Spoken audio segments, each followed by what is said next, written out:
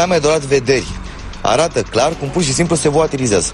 Traian Băsescu a fost ajutat de flacăra violet. Biletul conține informații despre extraterestri care au aterizat în New Mexico. Află povestea copilului care trăiește cu un șoarpe în burtă. Pământul nu se învârte. Ești avantajat de tranzitul lui Jupiter prin zodia ta. Întotdeauna percepția creează realitatea. Pentru 42% dintre români, soarele se învârte în jurul pământului. Bolile sufletului netratate, așa spunea și Freud, devin boli organice. Încearcă să înțelegi anumite lucruri cu inima și sufletul. Nu încerca să le raționezi. Am făcut o impolitețe față de spiritul acestei lumânări. Cercetările științifice au arătat că gelul pe bază de extract de melci are extraordinare proprietăți de vindecare. Crezi că în ultimul minut ai auzit o grămadă de aiureli? Noi de la Sceptici în România credem că da. Dar hai să vedem împreună dacă este așa. Bine ați venit la Sceptici în România, episodul 62 cu Edi, Miruna și Ovidiu. Da, începem 62. Începem 62 și începem cu, acum așteptăm un nou papă. Suntem foarte entuziasmați. Lasă-mă papa la mare sau? Nu. Dă la cu pălăriile fancy, știi? Fancy. Da, și cu papa mobilul. Nu știu dacă ați observat, dar n-avem un papă de câteva zile și deja am vindecat SIDA. Pam. Da.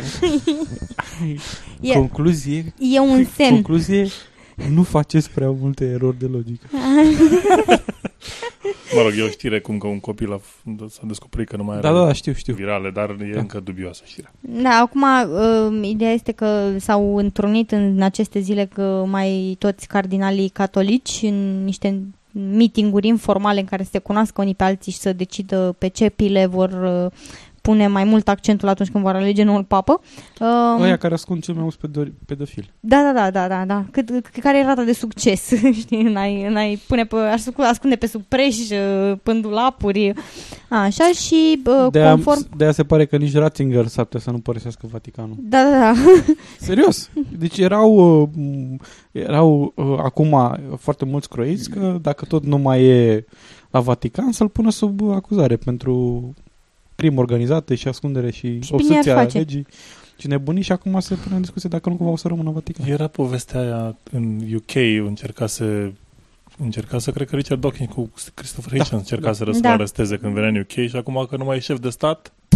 Da, și ideea este că există o profeție a papilor care a fost făcută în urmă câteva sute de ani pentru a încerca să se manipuleze alegerea unui papă. Și această profeție a papilor spune că după preamăritul, preaslăvitul, preafericitul și atot pedofil ascunzătorul Ratzinger atot pedofilii ascunzători. Da.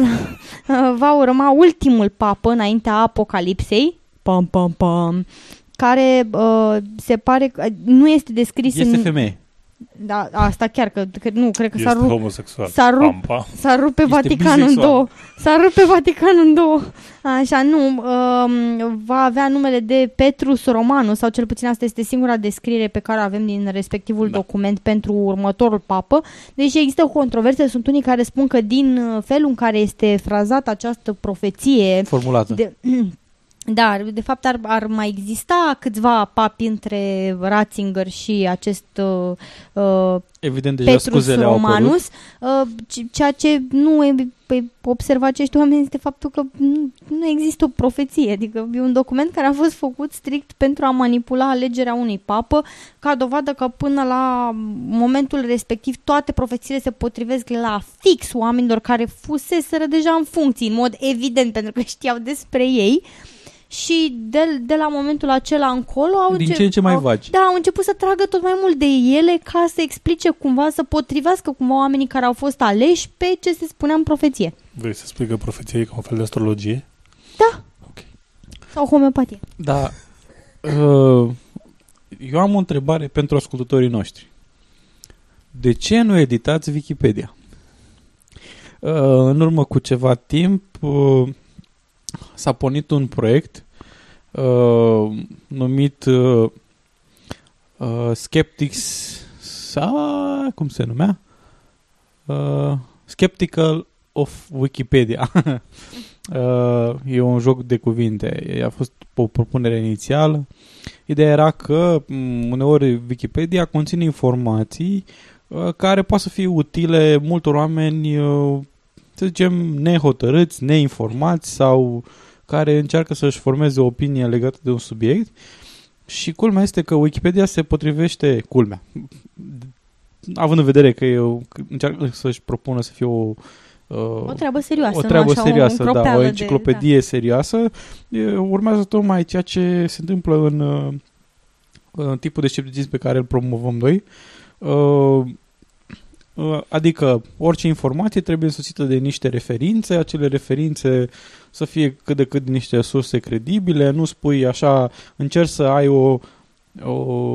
o formulare și idei care sunt cât mai puțin descărcate de vreo încărcătură emoțională, ca să zic așa. Și de opinii personale. Și de opinii personale. Și asta este, ar trebui să fie o atenție mult mai mare a scepticilor spre a edita Wikipedia, pentru că oferă informațiile de bază în legătură cu foarte multe dintre pseudoștiințe, personaje dubioase și așa mai departe, pentru că în multe căutări din motoarele de căutare apare Wikipedia, când apare pe primul loc, pe al doilea tot apare. Și în consecință, în felul ăsta se pot atrage mulți oameni, poate să fie informați în mod corect, mai ales că foarte mulți dintre pseudo-științifici și dubioși și așa mai departe n-au niciun fel de grețuri în a edita în favoarea lor diverse pagini și în consecință, dacă ar exista un efort susținut de a întreține cât de cât niște pagini cu referințe și așa mai departe, capacitatea lor de a, să zicem, sabota paginile cu informații eronate ar fi foarte mult diminuată. Așa că o să aveți 2 linkuri legate de proiectul ăsta de implicarea scepticilor în editarea Wikipedia și eu personal vă încurajez să editați multe din paginile care ar putea să fie subiectul unei pseudoștiințe și așa mai departe. Sunt 100% de acord cu această propunere. Mi se pare excelentă. Ok. Bun. Ce s-a întâmplat în trecut? În decursul anilor trecuți, secolelor trecute, decenilor trecute, în jurul zilei de 10 de martie. Da, în 10 martie 1982 a fost publicată cartea Efectului Jupiter. În 10 martie 1982 s-a prezis în cartea Efectului Jupiter, publicată în 1974, că va exista o catastrofă care va, în special un cutremur în falia San Andreas din America.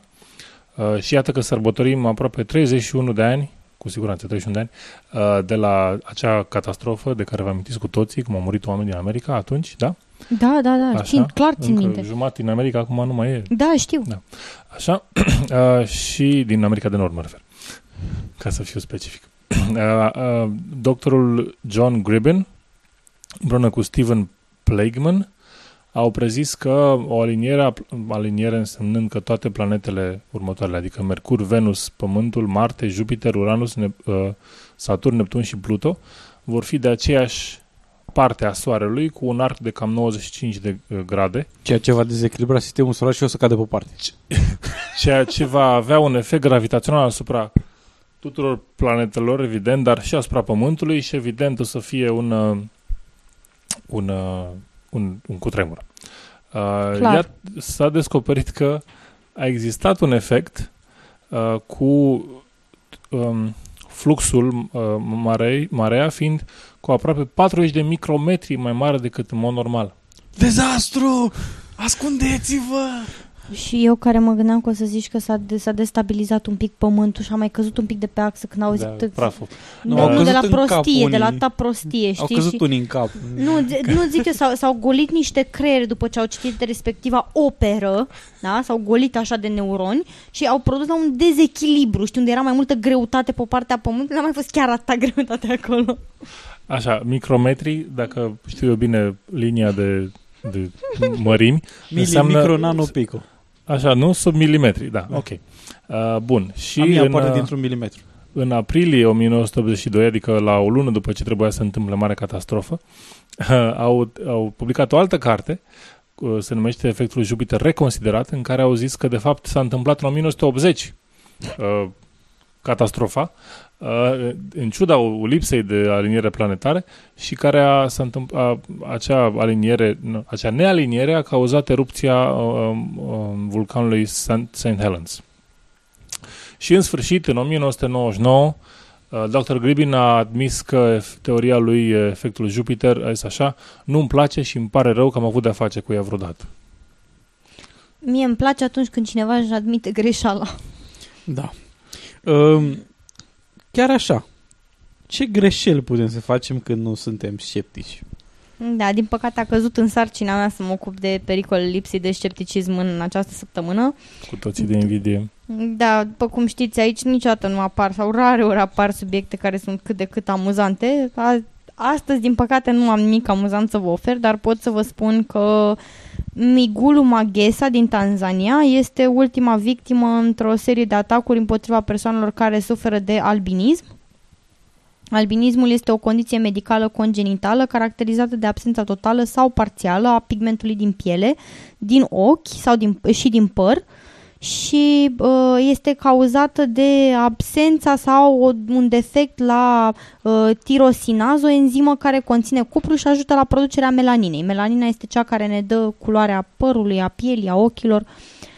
Și în Tanzania, persoanele care suferă de albinism sunt adesea ținta unor atacuri pentru că există o credință conform căreia folosirea unor părți din corpul lor pe post de talisman ar aduce prosperitate și noroc. Acum nu poți să imaginezi ce fel de om trebuie să fii să vrei să umbli cu un deget în jurul gâtului, dar mă rog.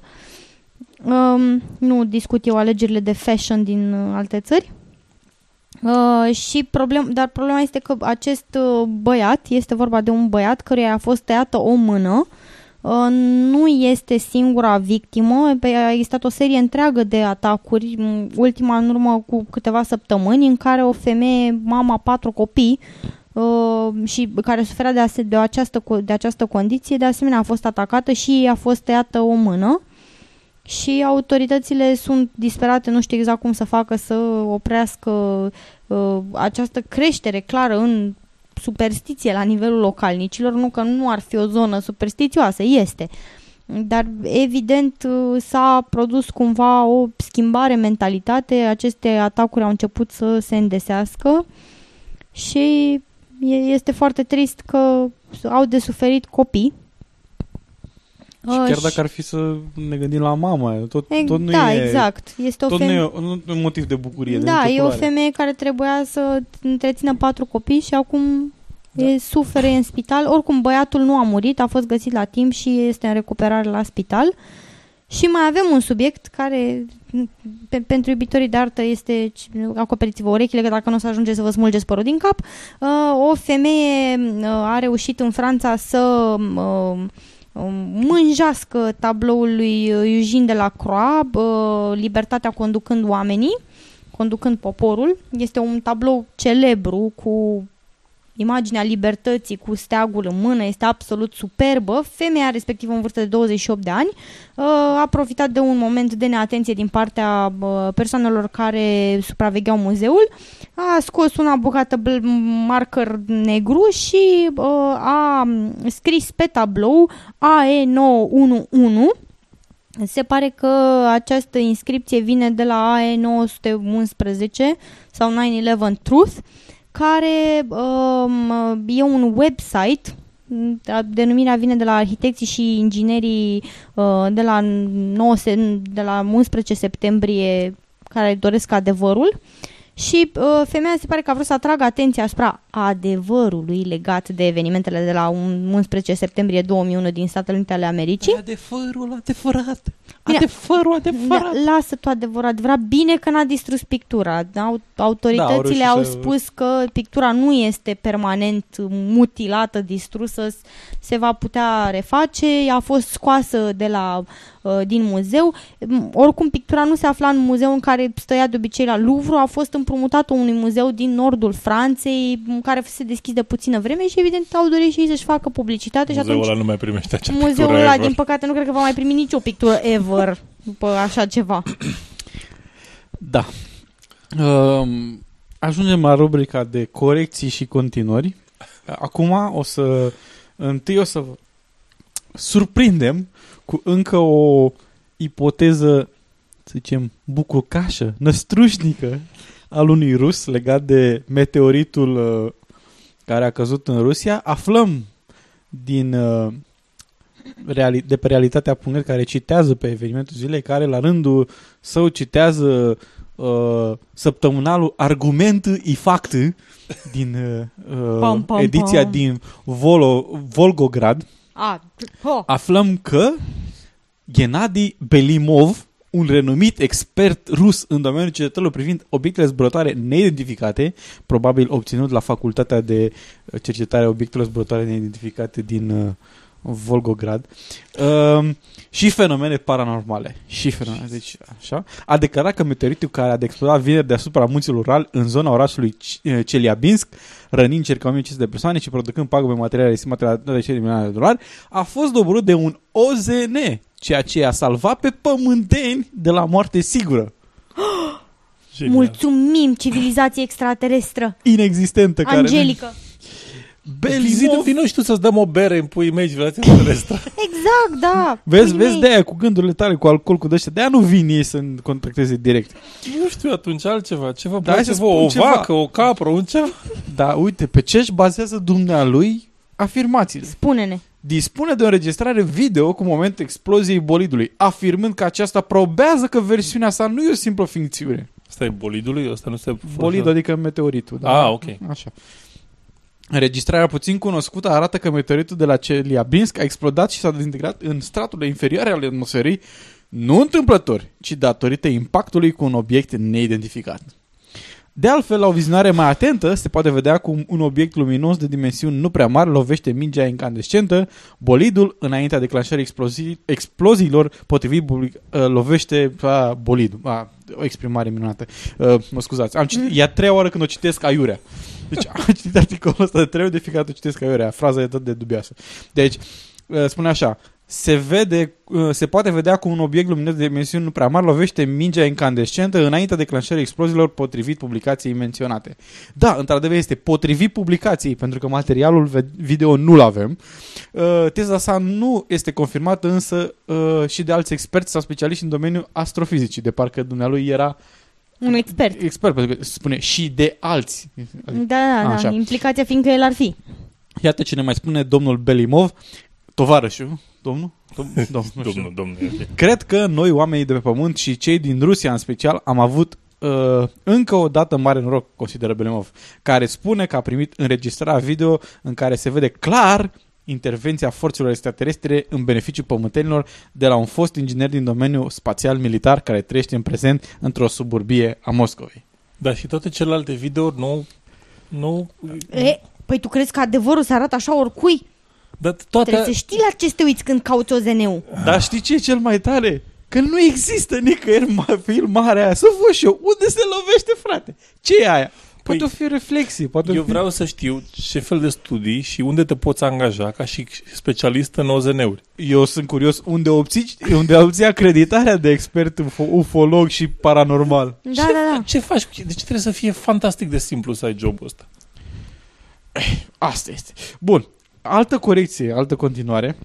Data trecută, Miruna. Nu e o corecție, este o continuare. E o corecție adăugire. Da.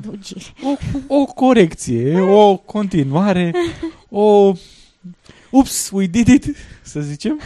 Așa. Data trecută, Miruna m-a corectat pe mine că expresia Ciorbo a nimerit Brăila nu ar fi, să zicem, chiar corectă, pentru că ar fi și Orbo a nimerit Brila. Cine spunea ea că Brila ar fi un monoclu, să zicem, e un fel de fapt ar fi brida de la monoclu. Eu am fost sceptic și nu am crezut-o pe cuvânt, am căutat în text, am căutat în mai multe surse, nu am găsit cuvântul brilă nu există în sursele care am verificat eu, destul de, să zicem, atent am uitat în ele, și o ipoteză concurentă ar fi că e o referire la Braille, sistemul de scriere pentru persoanele nevăzătoare. O altă ipoteză e conexiunea cu romanul Zahei Orbu, dar al lui Vasile Voiculescu, dar acesta a apărut în 1900 și ceva și se pare că prima dată expresia a fost a fost consemnată de Caragiale, dacă nu mă înșel, sau a fost nu mai știu exact care un secol înainte, ceva de genul. Da. Ideea este, eu cunosc această explicație de la profesorul meu de română din liceu. Și rușinică. Și am căutat rușinică, domn profesor. Nu, am căutat și eu în mai multe locuri să văd dacă pot găsi o origine a acestei expresii și există mai multe ipoteze care privesc originea expresiei a nimerit orbul Brăila. Într-adevăr, câteva se leagă de faptul că orașul Brăila, de forma orașului Brăila, de faptul că străzile pleacă toate de la Dunăre și ajung înapoi la Dunăre, de faptul că ar fi existat o legendă cu un băiat orb și așa mai departe. Dar mai există și o explicație legată de cuvântul Brill din germană, care înseamnă ochelari. Brille, da, se scrie B-R-I-L-L-E, înseamnă ochelari și la vremea respectivă, cu 150 de ani înaintea noastră, nu te puteai duce la un oftalmolog care să-ți facă niște ochelari pentru nevoile tale, erau pe nimereală. Și atunci nimereai brile cum le prindeai, cum s-ar zice, și mi se pare o explicație mai plauzibilă. Din punctul meu de vedere, adevărul că nu cunoaștem exact originea acestei expresii. Când a apărut prima oară în scris, deci a apărut deja sub forma de a nimerit orbul Brăila. Da. Și dacă tot ne-am lămurit că nu ne-am lămurit cum e cu expresia asta, hai să ne lămurim cum e cu niște fructe minune, despre care am mai vorbit mai de mult în podcastul nostru, minunatele fructe goji. Da, goji berries. Asta e un subiect pentru cei care preferă să-și dea toți banii pe prostii, în loc să ducă să cumpere mere de la piață. Merele de Voinești, fraților, bune rău. Tocmai le-au făcut reclamă niște băieți. Ok. No, eu nu le fac reclamă, nu m-a plătit nimeni, eu chiar mănânc mere din alea, mă la piață și le cumpăr, sunt foarte bune. Acum nu știu dacă chiar or fi de la Voinești, dar așa scrie pe eticheta țăranului, așa că îl cred pe cuvânt, merg pe încredere. Așa, Jack Marks de la ziarul Sydney Morning Herald a scris un articol mare, consistent, legat de goji berries și de această manie de a cumpăra tot felul de fructe minune, super fructe care promit că fac totul, inclusiv vindecă cancerul, care este una dintre afirmațiile făcute în legătură cu consumul de goji berries. Și el explică că practic tot ceea ce se poate afla despre goji berries de la magazine naturopate sau de pe bloguri care promovează consumul lor este o mare minciună. Și m-am apucat să verific afirmațiile pe care le face în acest articol. În mare parte are foarte multă dreptate în ceea ce spune și vă voi prezenta câteva dintre chestiile pe care el le-a descoperit și am putut să le confirm și eu, deși unele sunt dificil de confirmat 100%, în primul rând pentru că eu n-am apucat să mă duc în China sau în Tibet să văd exact pe ce suprafață se cultivă planta respectivă și cum este ea folosită și așa mai departe. Dar în primul rând precizează că termenul de goji berries este unul apărut după anul 2000 pentru a putea folosi în marketingul acestui produs. Inițial ele erau cunoscute ca wolfberries. Sunt niște sunt niște fructe al Lycium barbarum și mai există un alt tip de Lycium chinense. Sunt două specii foarte apropiate din familia solanaceelor, care cresc în principal în China. Și în România se numesc cătina de gard. În română, da, într-adevăr se numesc cătina de gard. Este Sună foarte orientat. Am mai spus-o și în alte rânduri, nu sună foarte, adică atunci când îi ceri omului, nu știu, 10 lei pe 100 de grame, nu poți să-i spui că dai cătină de gard, că nu sună.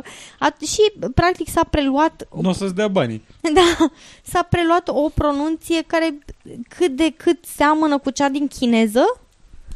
În chineză aproximativ se pronunță ceva de gen goji și s-a europenizat, americanizat, s-a scris goji berries și acum poți să vinzi într-o veselie aceste goji berries, dar termenul nu exista înainte de anul 2000 ca atare, nu poate fi găsit mai devreme atâta. De asemenea, ni se explică că unul dintre cei mai mari promotori ai tot felul de tratamente cu goji berries, cu suc de goji berries și mai știu eu ce, este un domn care, deși nu are niciun doctorat serios, nu are o problemă în a spune că este doctor cu fiecare ocazie.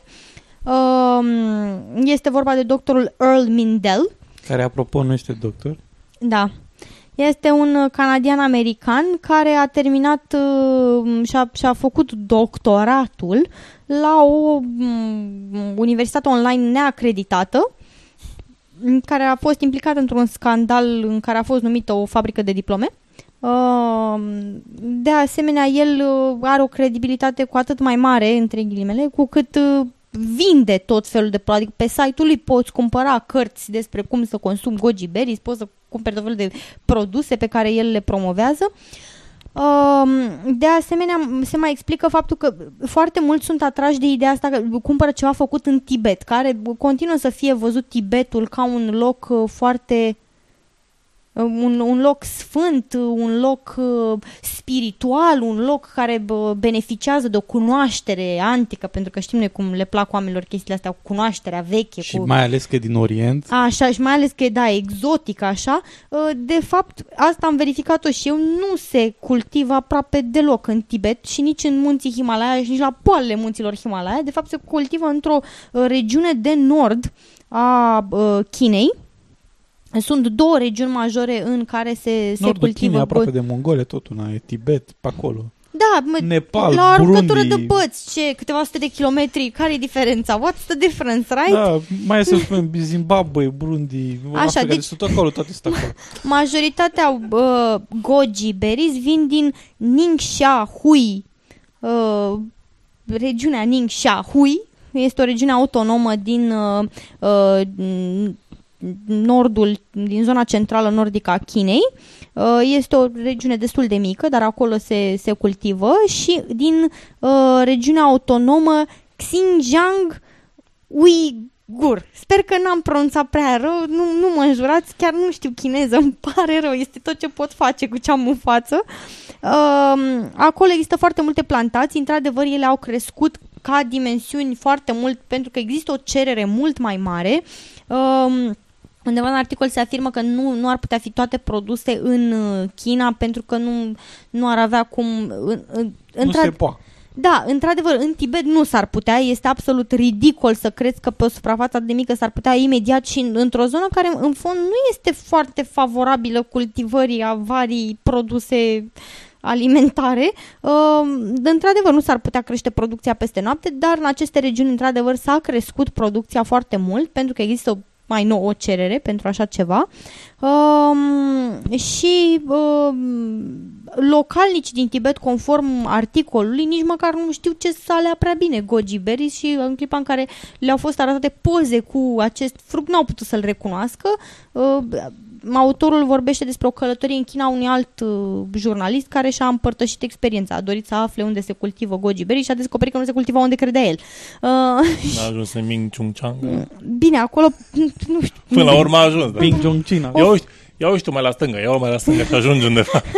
Așa, și mai discută despre tot felul de afirmații legate de faptul că ar avea foarte multă vitamina C, antioxidanți, tot felul de chestii miraculoase care lucruri care sunt măsurabile. Exact, într-adevăr are și vitamina C, dar am găsit un articol foarte bun în care se explică, acum n-am putut să găsesc și studii în care studiile de respective sunt greu de găsit, dar am găsit un articol în care se explică și mi s-a părut foarte logic faptul că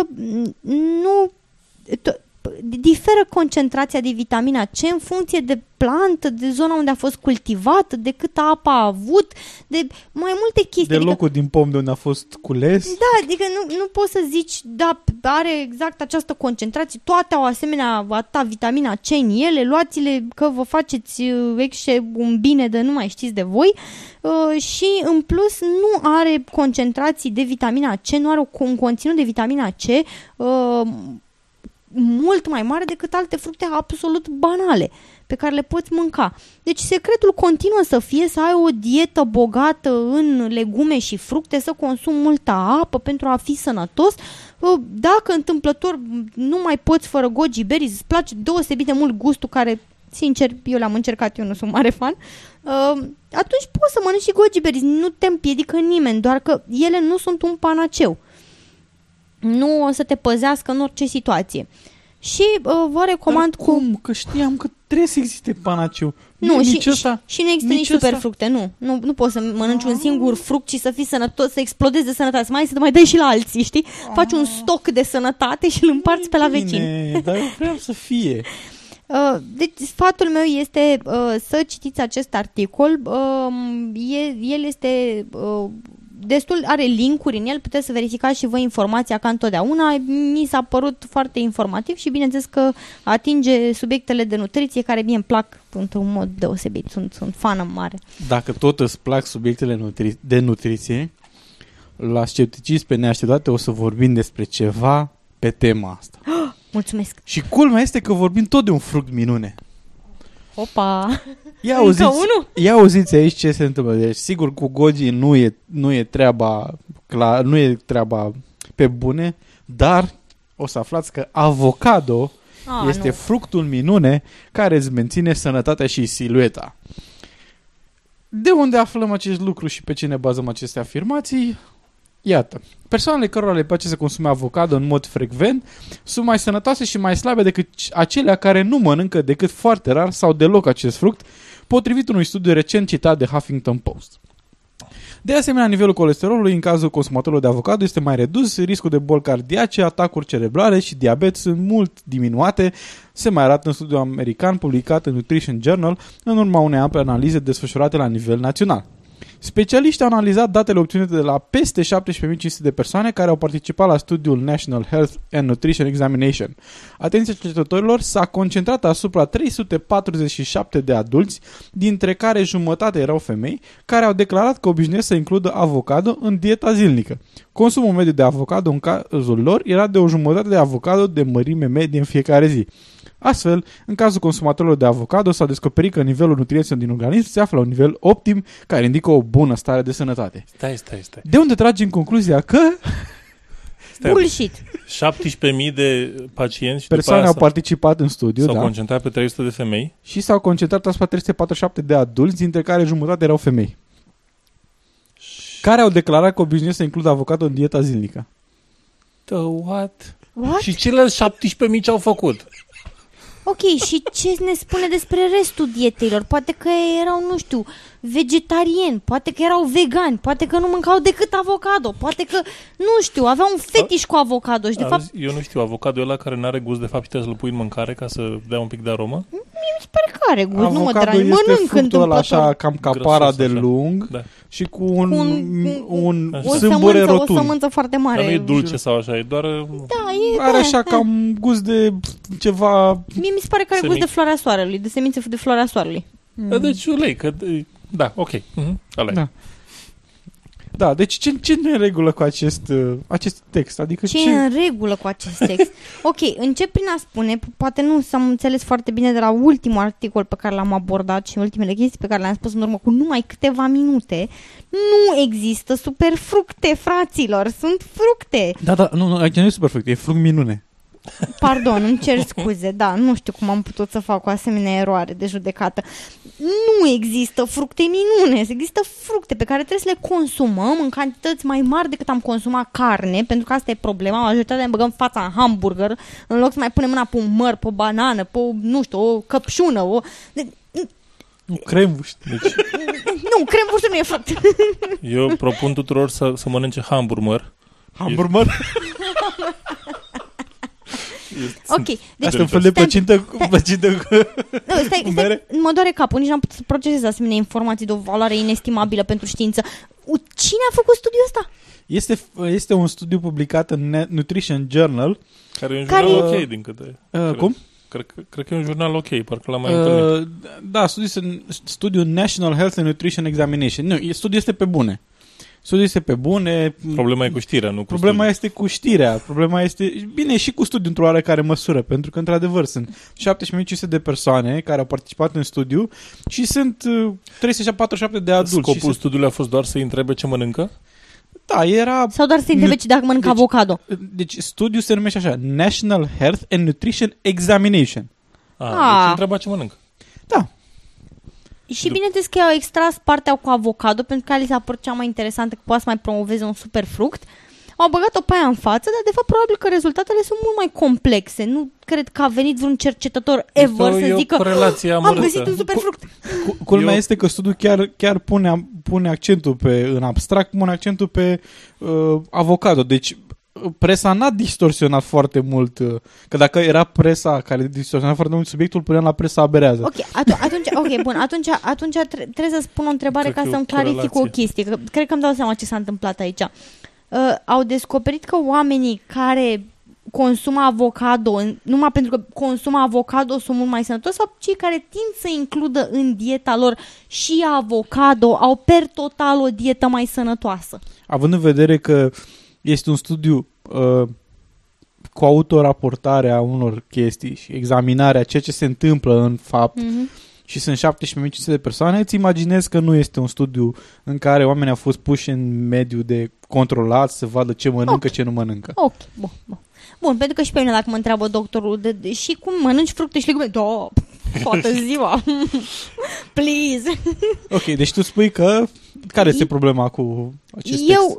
Eu cred că problema principală, adică părerea mea este că în concluzia studiului este mai probabil să se fi spus că oamenii care tind să includă în dieta lor și avocado au per total o dietă mai sănătoasă, așa că sunt mai sănătoși.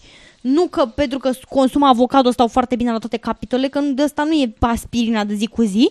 Așa, aia by the way e bullshit, nu luați aspirina zi cu zi, că vă faceți mai multe probleme. Așa, și cred că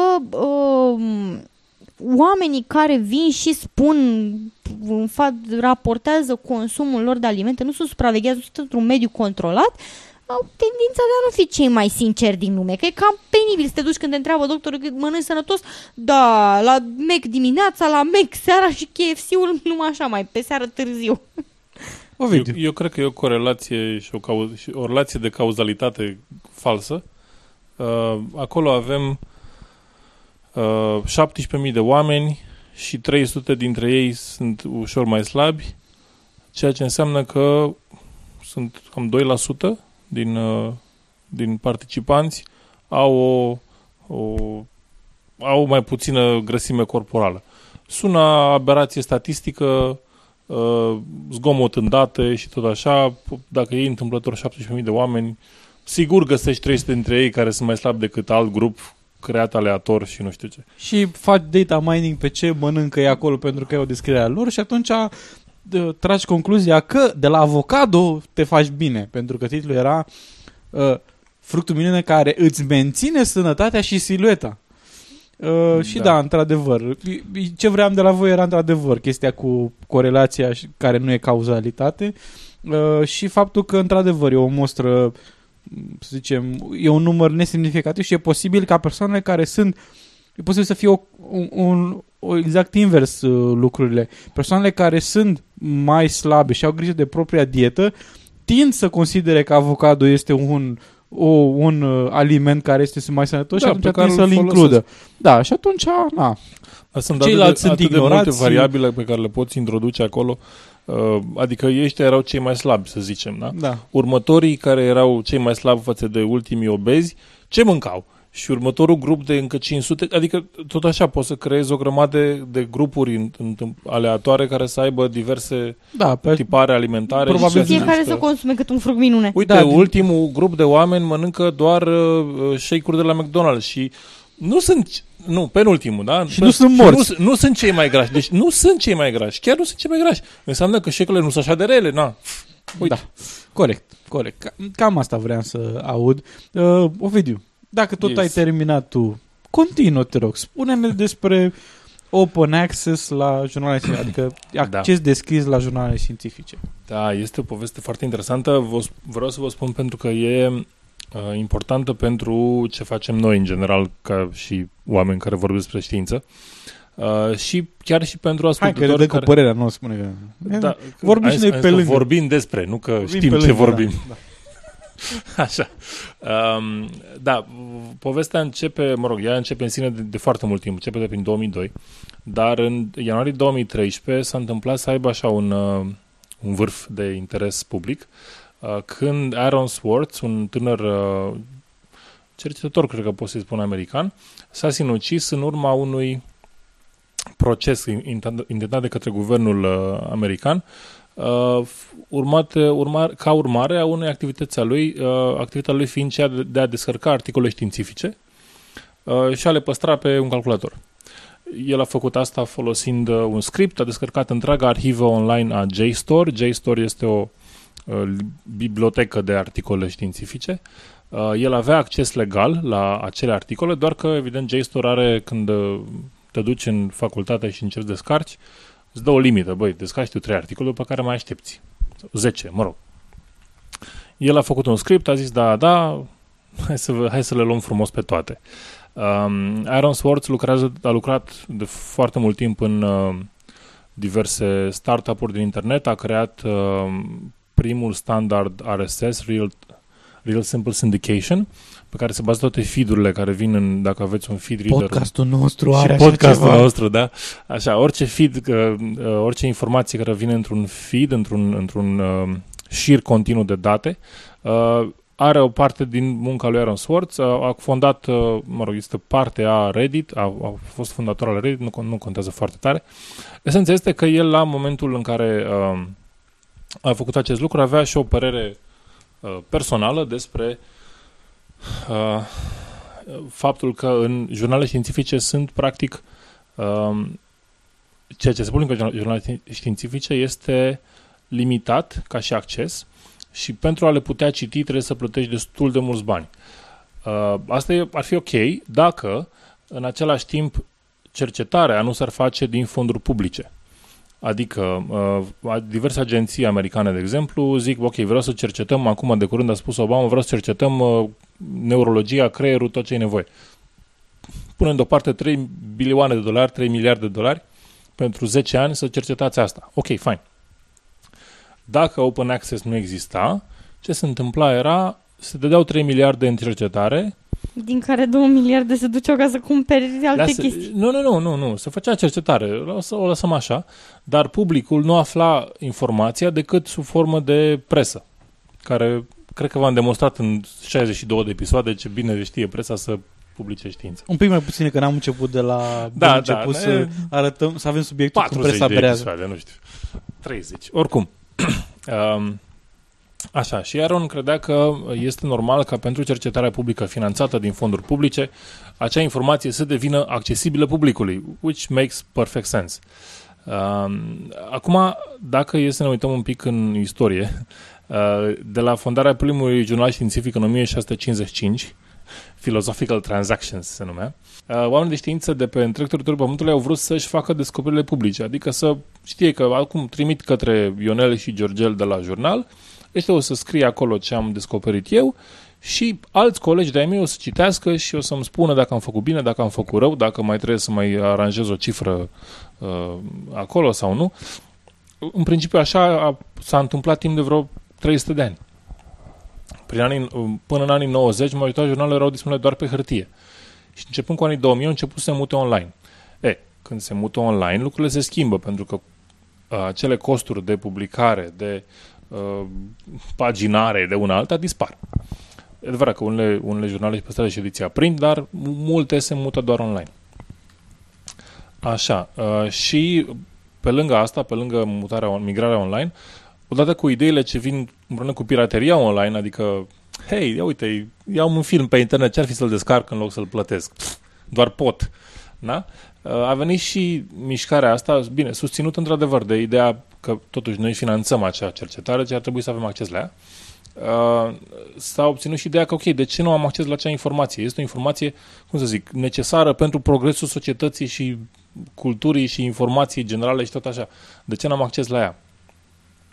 Și Aaron Swartz a fost exponentul acestei mișcări recent, dar vreau să vă spun și partea cealaltă.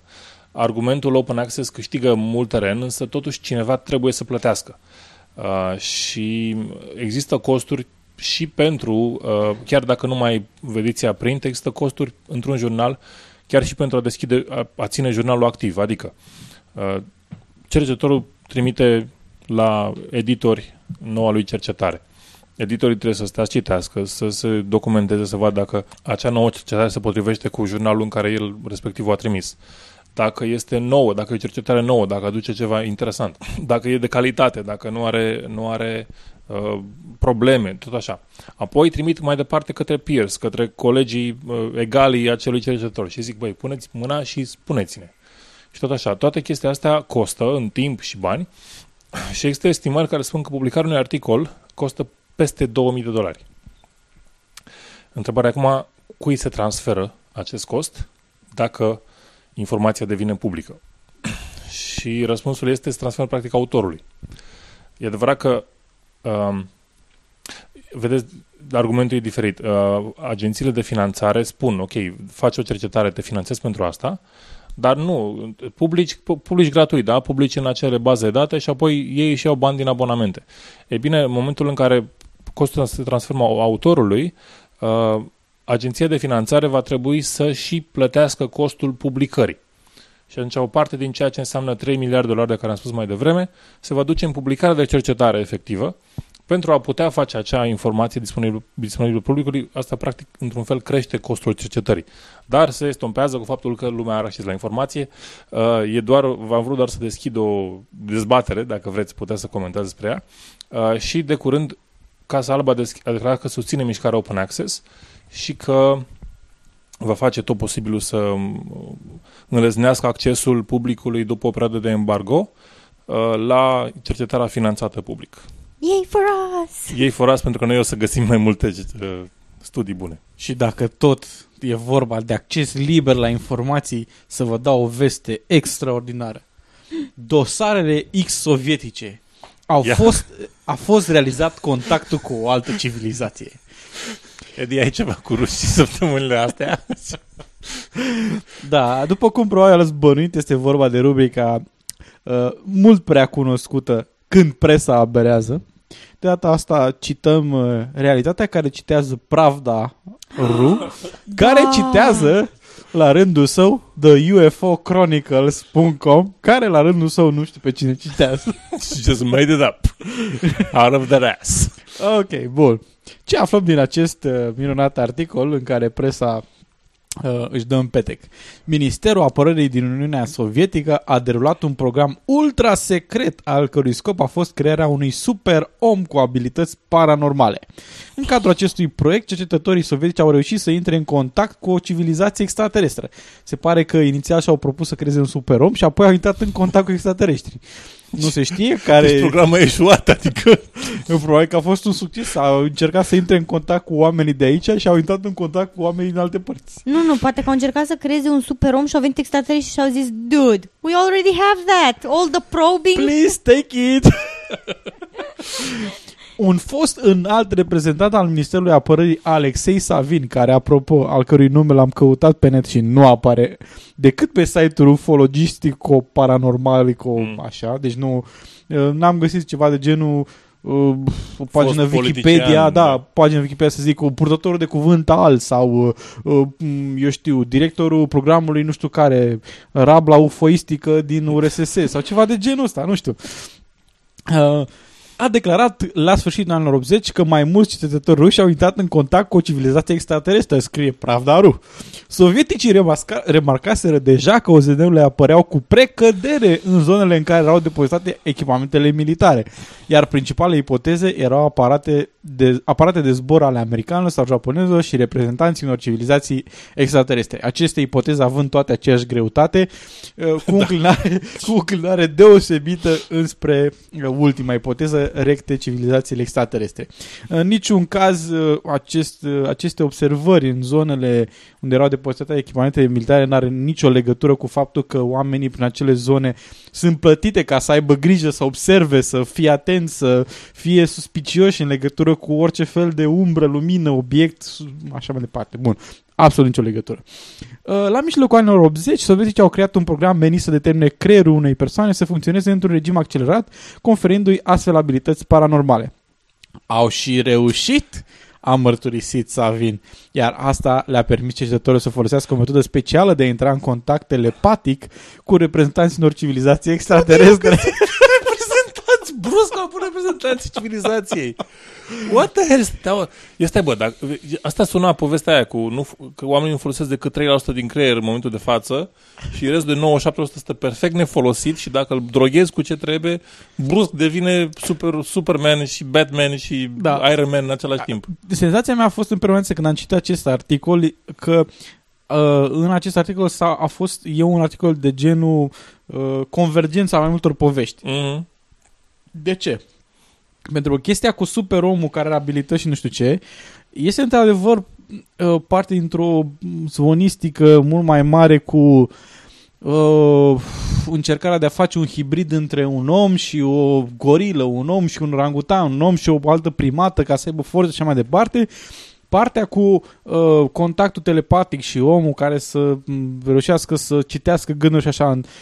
Se pare că au existat într-adevăr niște programe în Uniunea Sovietică care chiar încercau să determine dacă există asemenea putere și rușii au fost foarte entuziasmați de chestia. Evident, în timpul războiului rece, orice lucru care ar fi putut să fie folosit împotriva americanilor era atrăgător pentru ruși, normal, dar după cum știm, până la ora actuală nu avem niciun fel de dovezi că s-ar putea să funcționeze chestia asta. Nu știi tu, dar știu alții. Și a treia poveste convergentă cred că este faptul că în zonele în care e posibil ca aceste programe care încercau să fie secrete, oamenii erau mult suspicioși și atunci au raportat absolut orice și ăla e OZN. Stai un pic, că ăsta se termină cu programul de comunicare cu extraterestri, a fost oprit în 1993. Stai. Stai că n-am terminat tot. Okay. Bun. După contactul telepatic au urmat și întâlniri în carne și oase. 6 participanți s-au văzut față în față cu reprezentanții civilizației extraterestre, iar 2 dintre ei au vizitat chiar o navă spațială. Extraterestrii le-au spus sovieticilor că rasa umană e ca o adunătură de copii de grădiniță pentru ei. Civilizația umană este prea tânără pentru a stăni vreun interes real.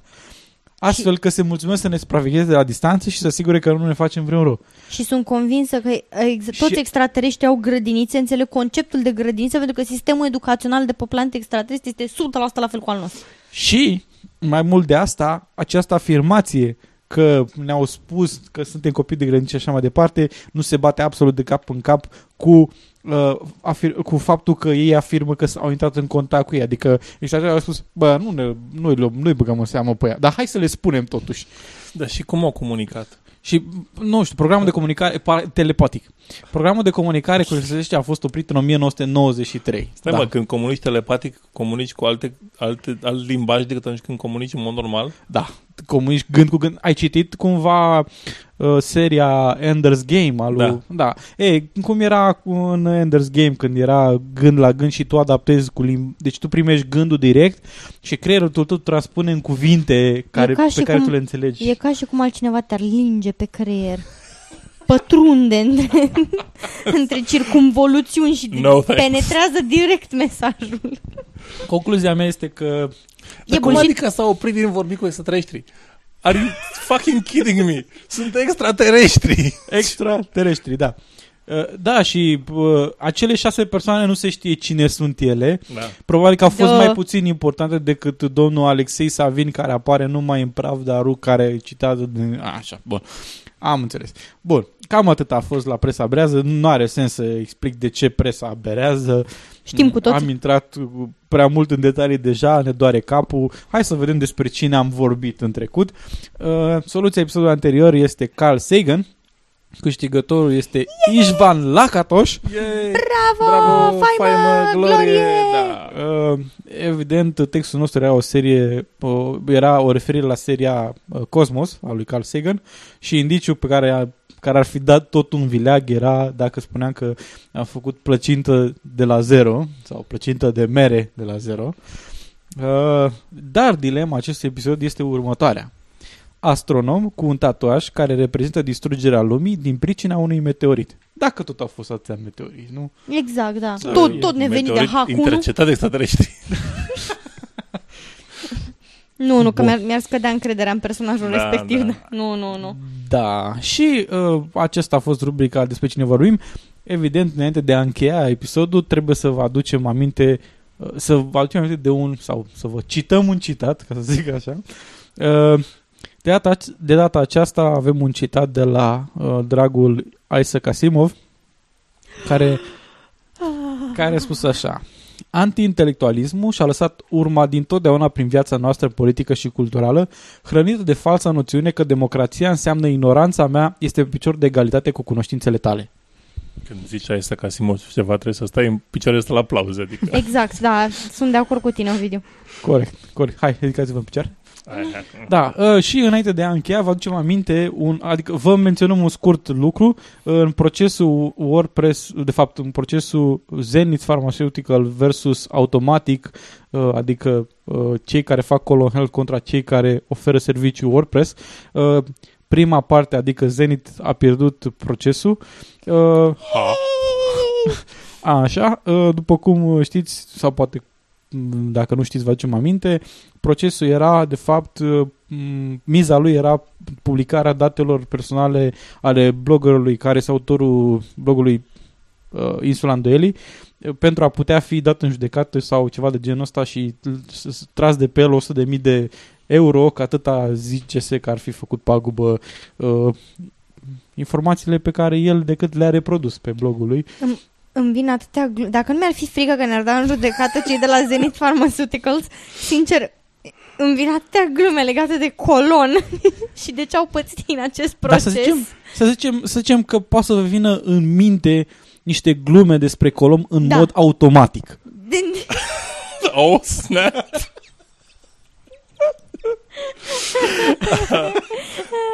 Dar noi ne bucurăm că într-un final există și un blogger român de partea căruia a stat justiția și i-a permis să publice dovezi în fond și la urma urmei. Adică nu aberații, nu înțeleg de ce altora le e foarte ușor să bată câmpii. Dacă vine un om și spune adevărul, îi se dă cu parul în cap. Pentru că există o dublă măsură. Simplu. Ăsta este singurul argument. Bun. Cam asta a fost episodul 62. Am fost eu, Edi, Miruna și Ovidiu. Până data viitoare, rămâneți sceptici, la reauzire.